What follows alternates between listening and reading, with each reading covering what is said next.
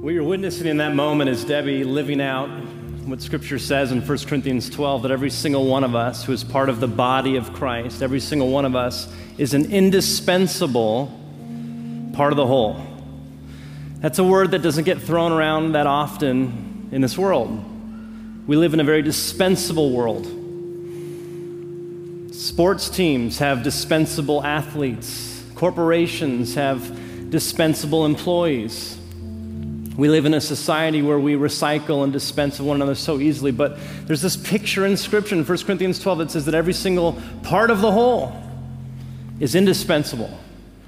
And what that means is that Debbie, as she leans into that, is as essential, as integral as I am to the life of this church, as you are, as we are. And as we gather in this moment, can we just thank Debbie and her leadership, bringing this moment to inspire me?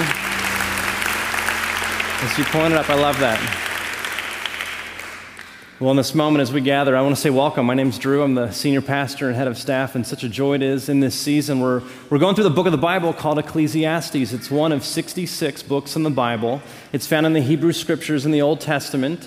And there's a phrase that's found in that book that if you don't understand that phrase, this book does not make sense.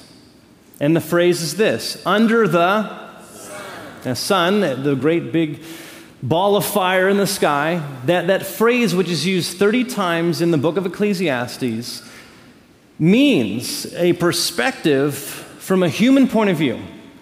It's an earthly perspective. It's a perspective that says that all you see is all there is.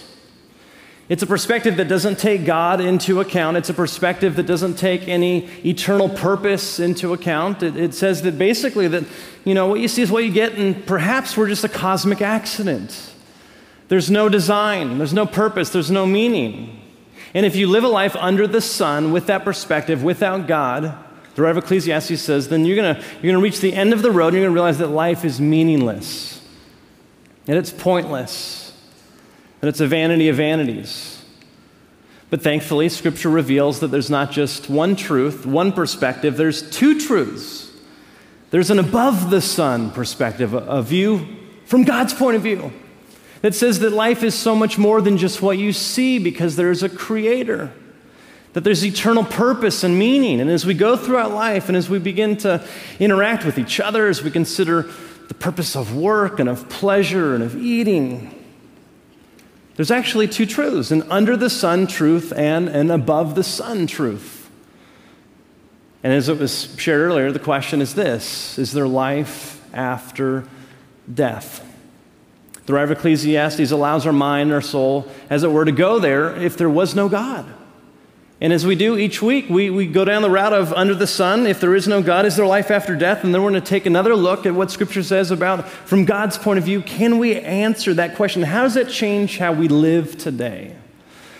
If you've missed any of those sermons, you can go on our website, you can go on to iTunes, you can download those podcasts. But right now, let's turn our hearts, our minds, without opening up God's Word, let's open up our ears and our hearts and our minds as we hear the reading of God's Word. The Corinthians. But let me reveal to you a wonderful secret. We will not all die, but we will all be transformed. It will happen in a moment, in the blink of an eye, when the last trumpet is blown. For when the trumpet sounds, those who have died will be raised to live forever. And we who are living will also be transformed. For our dying bodies must be transformed into bodies that will never die. Our mortal bodies must be transformed into immortal bodies. Then, when our dying bodies have been transformed into bodies that will never die, this scripture will be fulfilled. Death is swallowed up in victory. O death, where is your victory? O death, where is your sting? For sin is the sting that results in death, and the law gives sin its power. But thank God, He gives us victory over sin and death through our Lord Jesus Christ. This is the word of the Lord. Cosme, thank you for reading that above the sun perspective. Now let's take a look at that under the sun perspective. Pull out your Bibles. If you didn't bring one, there's a red book in front of you in the pew. That's our pew Bible. If you're in the front row, there's a little cubby right behind your leg, and that red book is our pew Bible. If you don't own a Bible, please take that one with you. Would much rather you have it in your life, transforming your life, rather than sitting here in the pew all week. And as we turn to Ecclesiastes 3, verses 18 through 22, it's on page 538 in that red book in your pew Bible, and I'm reading through the New Revised Standard Version if you're with us here or if you're joining us online. And again, this reading in a moment is an under the sun perspective. Here, this is God's word. I said in my heart with regard to human beings that God is testing them to show that they are but animals. For the fate of humans and the fate of animals is the same. As one dies, so dies the other. They all have the same breath, and humans have no advantage over the animals, for all is vanity.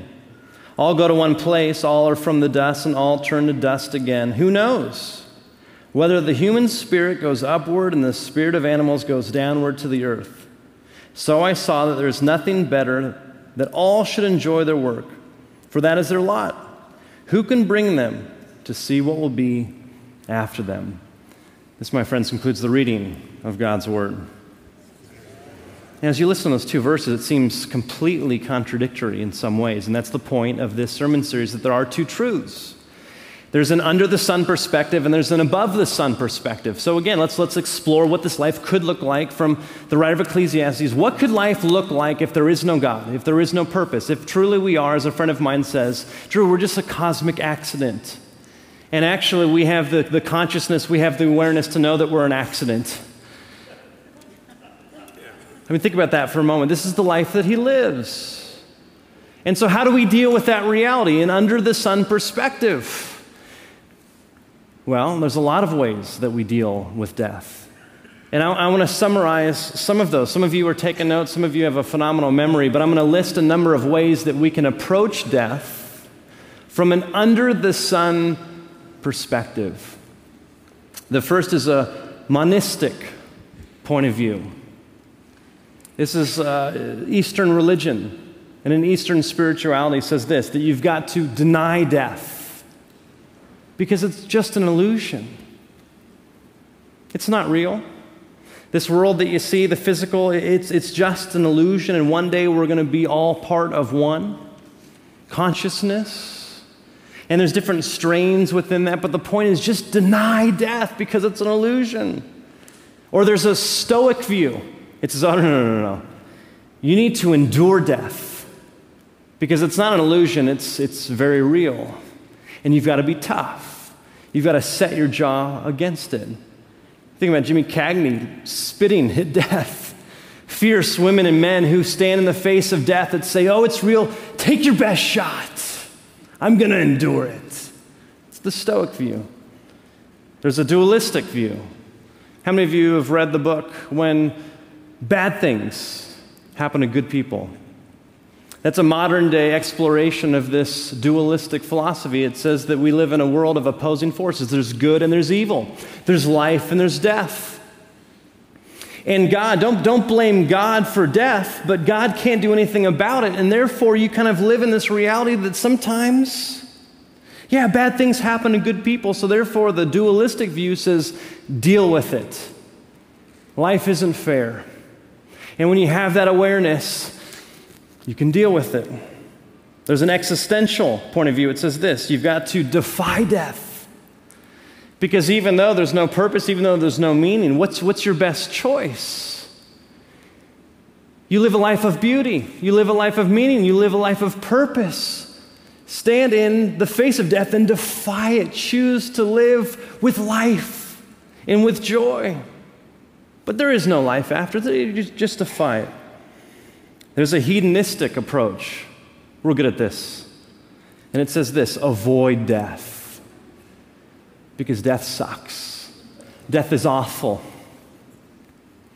Eat, drink, be merry. Oh, you just got diagnosed? Go on a vacation. Just don't think about it. You just lost that loved one? Let's go shopping. Let's take your mind off of it. That's what the writer of Ecclesiastes at the end of his summary says. There's nothing better under the sun. If there is no point, if we're no different than animals, if we all just kind of return back to the earth, then I guess you just enjoy life, eat, drink, and be merry. That's a hedonistic point of view. There's a religious point of view. And I know some of you are here and you might think that what we are doing is religion. Let me tell you, it is not religion. This is not human-made religion, because human-made religion says this regards to death. You've got to beat death. You've got to be good. You've got to measure up. You've got to do enough. You've got to avoid evil. And if you do that, if you're good enough, if you measure up, you'll beat death at the end of your life. But if you don't measure up, if you don't pray your prayers, if you don't show up to church, if you don't memorize Scripture, you don't quite cut it. That is a human-made religious point of view. Or now, and this is so many ways you can describe this, but I'll say it this way. There's a naturalistic point of view, and it simply says this: that death, you should just embrace it because it's natural. We all die.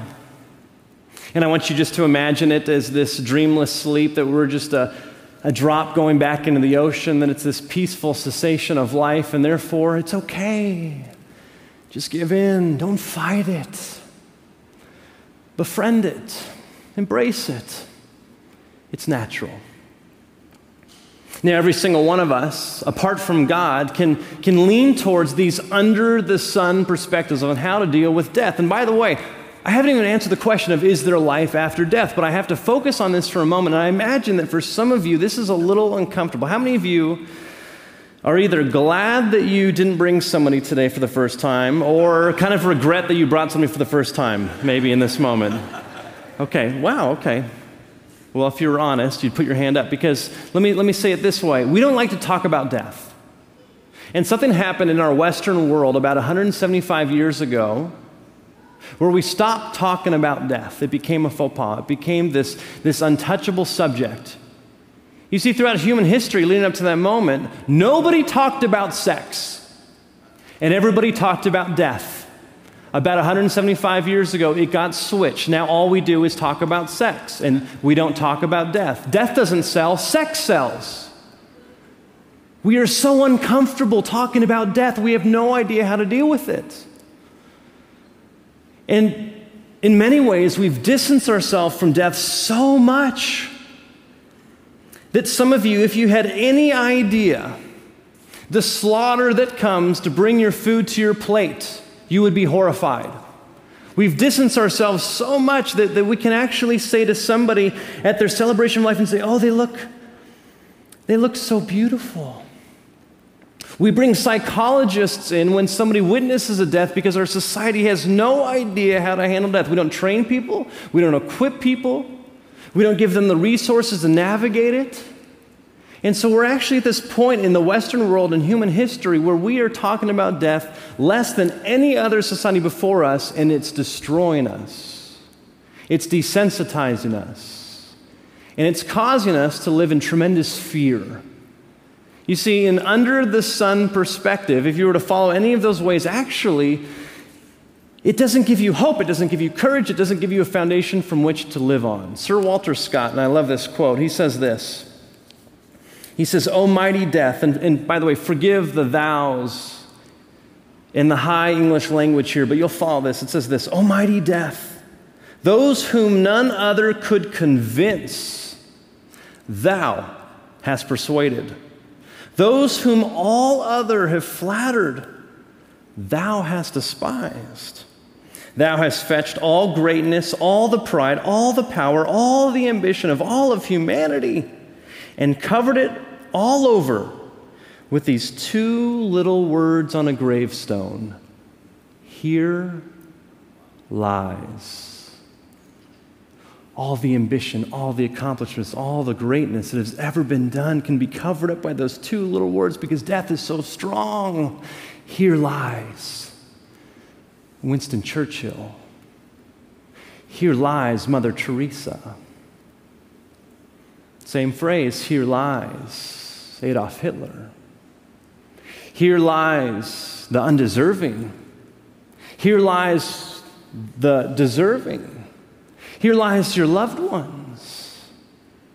You see, you can't deny death. You can't avoid death. You can't suppress it. You can't avoid it. You can't just endure it because it is powerful. And we live our lives filled with tremendous fear because of it.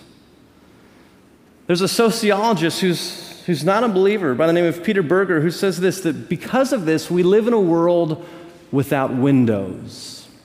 Now, I want you to imagine this. Imagine if you were in your car. Imagine yourself in your car. Some of you don't own cars. Imagine yourself in a friend's car or in an Uber. You're inside the car. Now, you're inside that car, but that car has no windows. They're boarded up. You can't see out. What you see is what you get. Everything's there on the inside. You got the steering wheel, you got the pedals, you got the knobs, you've got everything, the air conditioning, you can recline, you can do all the things that you can do inside. Now imagine if you were to drive that car, and if you were to figure out how to turn it on, and you actually press the pedal, you began to move. Imagine what that experience would be like inside a vehicle, unable to see what's on the outside. That as you're driving, you have no idea if what's happening on the inside is affecting anything on the outside. Do you respond to anything? All you have is what you see. It's right there. You might be filled with fear because all of a sudden you hear noises, you hear rumbling. Some of you will slam into a brick wall. Some of you will go off the cliff's edge. And what you see is what you get, and if there's nothing beyond this, of course there's tremendous fear. The last thing you want to do if you begin to realize, you put two to two together, that actually I am moving, the last thing you want to do is for that vehicle to stop. In the same way, under the sun, if there is no God, your life is a car without windows. You have no idea anything beyond what you see. And yes, you might choose to put it on cruise control. You might put on a good song. You might turn up the air conditioning. You might invite people along with you, but at the end of the day, you have no idea where that vehicle is going. And here's the beauty of what Scripture says. That life actually isn't just a life under the sun, that there is an above the sun perspective, that actually God enters into our reality and speaks the truth, and I'll say it this way, gives us windows to see out of this life, this physical life here and now, and actually gives us a perspective that is so much grander, so much more fantastic. Think about when you do drive with windows. You realize that as you look out there, it changes what you do in here. You restrain sometimes the gas pedal. You sometimes turn in response to all those things, and you're not driving filled with fear because you know you're just going to show up at your friend's house, at grandma's house, at your son's house, at a long-lost friend's house, at the beginning of a vacation, and at the end of the road, you actually pull into their driveway, you put it in a park, and you turn off the key because you've arrived. The only way you could do that is if there was windows to your car in this same way, and I'll get to it in the moment of what that window looks like and what's on the other side of that window. I want to show you a story. I want you to hear it, I want you to see it, I want you to feel it. Of someone, though they are in God's presence right now, is very much still a part of this faith community, who lived her life with windows. And it changed how she lived, changed how she loved. And before we get to this above the sun perspective, I want you to see it in Technicolor. This is Sharon's life. Take a look.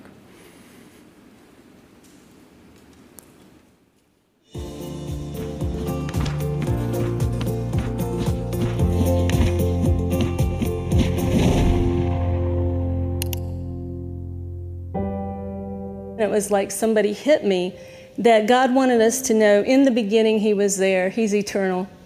And then He wanted us to know He's the creator. And I felt such a connection that He identifies Himself right away as an eternal creator. And as a creative person, it gave profound meaning to my life.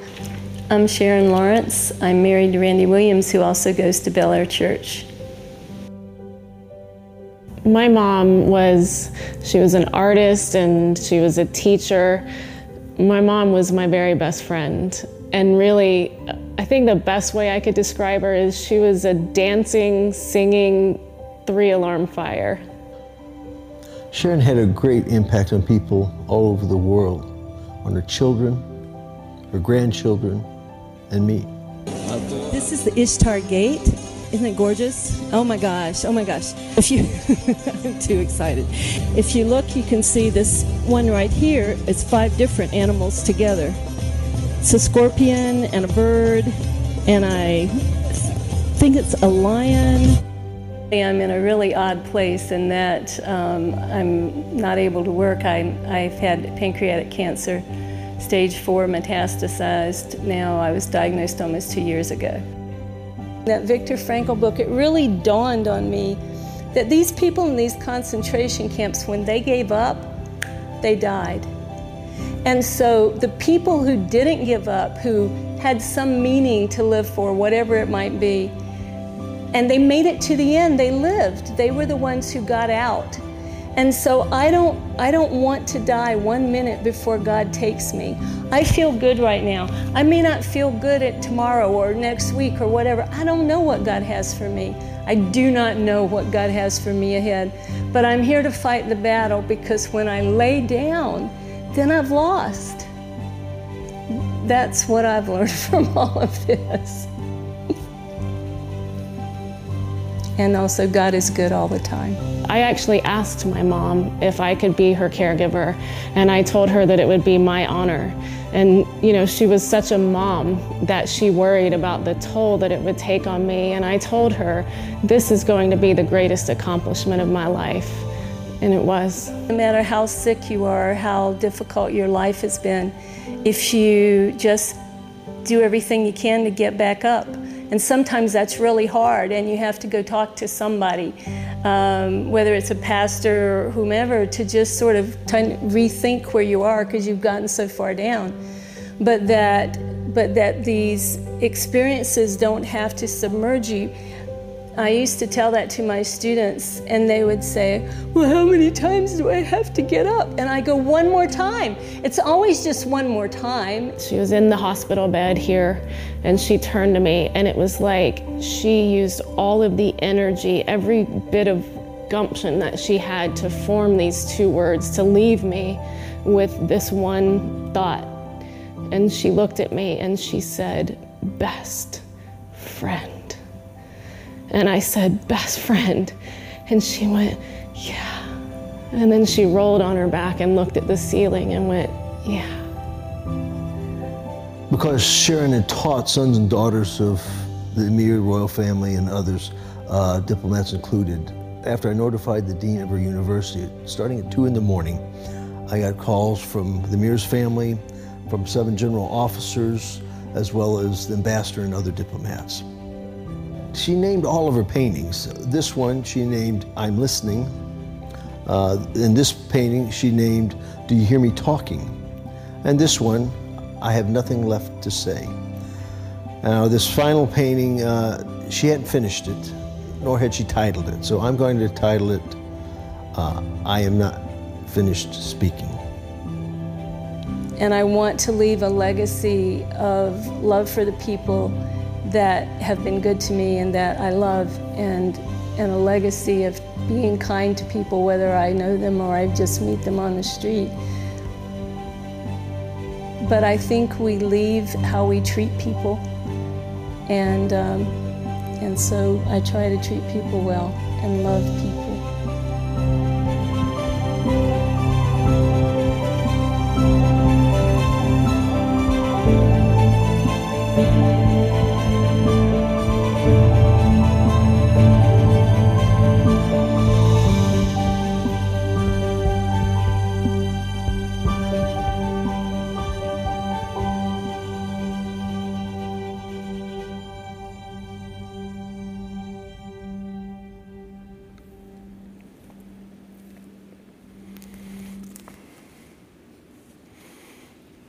Sharon's family, friends, thank you for being here for Sharon's life. with us. And as I got to know her, if I can put it this way, that it seemed as if Sharon had a bumper sticker on the window of her life. A bumper sticker that came from Scripture, a bumper sticker that enabled her to see through the windows out to this eternity beyond this life. And it was that verse there, where, O death, is your victory? Where, O death, is your sting? And that phrase, where, O death, is your victory? Where, O death, is your sting? Is a perspective that is completely different than all the other perspectives that I just shared with you under the sun. Because that perspective doesn't say death is just an illusion. That perspective doesn't say that death should be a friend. Yes, it's hard. Yes, it's difficult. But that perspective says death is an enemy. And it is evil and it is wrong. And it breaks God's heart. And death should be fought. Because the reality of what Scripture says from beginning to end is that death and all of death's friends, fear and cancer and homicide and genocide and all these things are completely contrary to the heart of God. And the amazing thing that I see about Scripture is that it doesn't cheapen death. It doesn't cover over death. It says it is very real. It says it is very awful.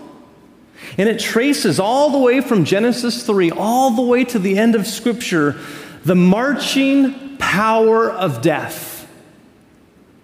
And what does God do?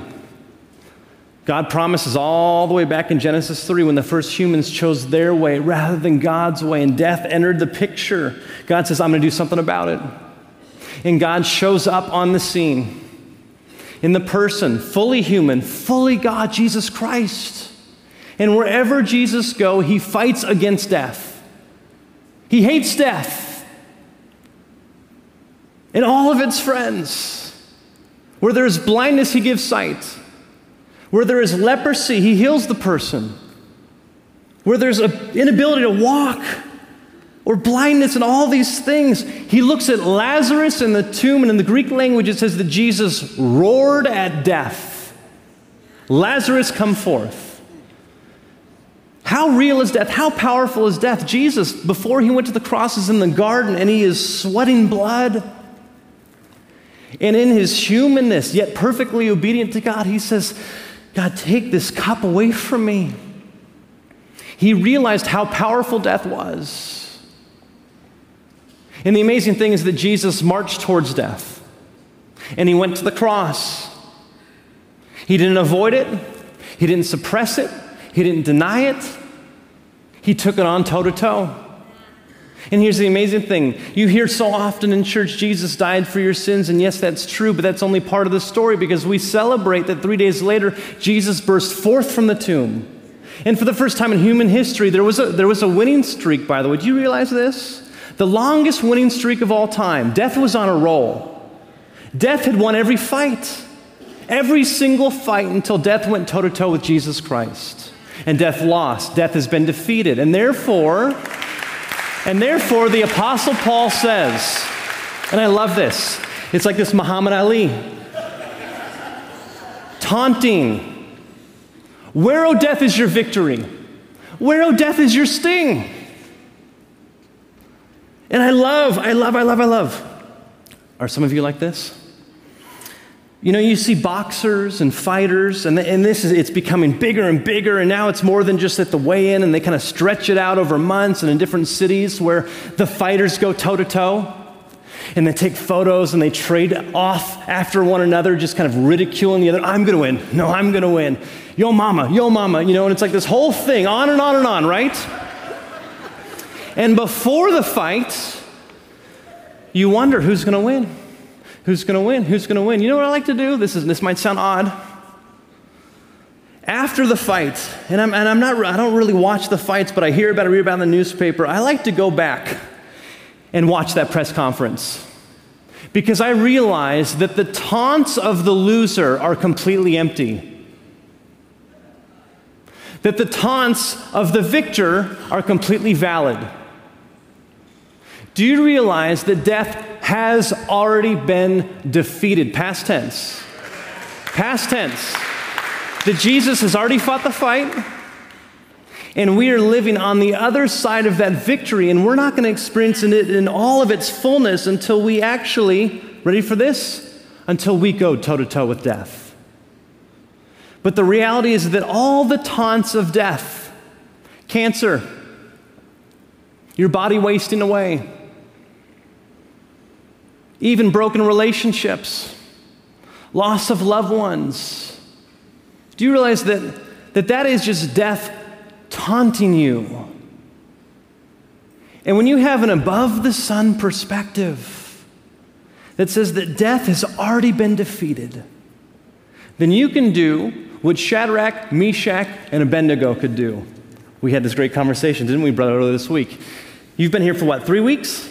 4 weeks or so? He shared with me, he says, I hear a lot of churches, they talk a lot about Daniel 3:17, but they don't talk about Daniel 3:18. Daniel 3:17 is basically the Shadrach, Meshach, and Abednego. They're about to be thrown in a furnace of fire because they're not bowing down and worshiping King Nebuchadnezzar's gods and his golden statue. And basically in 3:17, they say this: we're not going to bow down and worship because God's going to rescue us. God's going to save us. There won't be death. But that's only part of the story, right? He says, I love it, that Belair talks about verse 18 as well. Because what does verse 18 says? Shadrach, Meshach, and Abednego said, even if we die, we will still worship the true Lord. Even if we die. Do you realize how different that is? That's saying this: death doesn't have the last word. Death does not have the last word. It has been defeated. So even when I die, you and I would see it's a joyful pessimism. I'm an optimist, so I even kind of feel uncomfortable with that word. But pessimism it's this realistic. The truth is that all of us are going to die. We're not avoiding it. We're not suppressing it. We're not trying to deny it. It is real and it is awful. And we need to be a community that sits with one another in that pain, in that sorrow. Doesn't going to just talk it away or wish it away or say, oh, well, God is good. Let's not talk about it. No, you sit with the pain and the realness of it, but you also say with joy, death has been defeated. And the truth of what 1 Corinthians 15:55, this amazing taunting of death, if you read earlier, I want you to read it later, the earlier part of 1 Corinthians 15, beginning in verse 31, I think, it says this: don't you realize that you have to sow something into the ground in order for it to blossom? To plant a seed into the ground, it has to die before it has life. And the Apostle Paul is using this imagery, and he says that death, if you think of it as an executioner, that's the wrong way of thinking of it because of what God has done. God is the ultimate gardener. It begins, Scripture, in a garden. It ends in a garden city. Jesus is mistaken in the garden tomb after the resurrection as a gardener. And what does he do? He allows himself to go into the ground to burst forth in a newness of life. And here's the amazing thing. This is what I love about this picture of life after death, this above-the-sun perspective, is that life that stretches through all of eternity is both spiritual and it's physical. We see this because Jesus, after his resurrection, he shows up to the disciples. It says that he passes through a wall. What was that like? Completely spiritual. And here's my favorite part. He says this: I'm hungry. Give me something to eat. And he takes a piece of fish and he eats it, and it doesn't just fall to the floor like through Casper the Ghost. He digests it. What Scripture says, and this is the picture, this is the window that enables you to look beyond this life. What's the scenery of eternity? Well, in Christ, through faith in Christ, it is an eternity where you will be eating and drinking and dancing and celebrating in relationship with one another in a resurrected body, spiritual and physical, That in Revelation, it says that there's a new heaven and a new earth, and God will dwell with us here. It will be a return as things began. Do you have any idea what's ahead?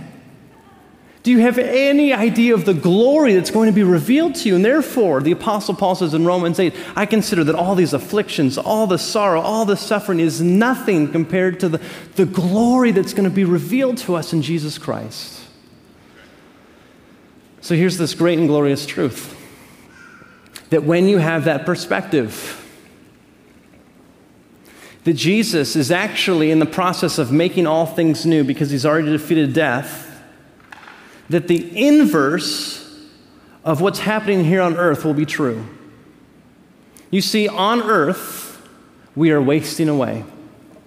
The earth is wasting away. Every diet that you go through is because of your dissatisfaction with your body. The makeup that you wear, the haircut that I get, is my dissatisfaction with my hair, with your skin, on and on and on. We long for perfection. We're not satisfied with the decayingness of our human body. Under the sun, there's ways to deal with it, but in the end of the day, it's meaningless. As Thomas Hobbes says, who was a skeptic on his deathbed, he says this, I'm about to take my last voyage, a great leap in the dark. No windows. Completely an under-the-sun perspective. I'm about to take my last voyage, a great leap in the dark. I want you to compare that with Dietrich Bonhoeffer, Christian theologian, pastor, activist, had windows of faith that were informed to him by Scripture. What did he say about death? He says, death is the supreme festival on the road to freedom. The supreme festival on the road to freedom? And then when you trace it all the way back and you realize that Jesus doesn't just ask us to come and see, to come and follow, but to come and die to ourselves, to die to our selfishness, to die to our insecurity. Jesus says, if you want to live, you've got to die first. And he's saying, not just at the end of your life, here and right now. That there's things in your life that you think are giving you life, they're causing you to decay. There is cancer in your life, and it's called sin. And it is eating away. And Jesus says, I have defeated that. And if you give that to me, if you don't realize that you have to measure up, defy it, deny it, accept it, no, realize that it has been defeated. Now walk in that victory. And above the sun perspective says this, there is only one option for death. It is an enemy. Until you realize it's an enemy, you'll never get to enjoy all the spoils of victory, of peace, of security, of joy, of confidence, of courage. That's my hope and my prayer, is that we would be a church that laughs in the face of death, knowing that it's a great enemy, but knowing that we have a greater God that's defeated it. Let's pray. Loving God, as we respond in worship to this great truth, would we reflect on the areas of our life that you want to put to death, to burst forth life and joy and peace and goodness?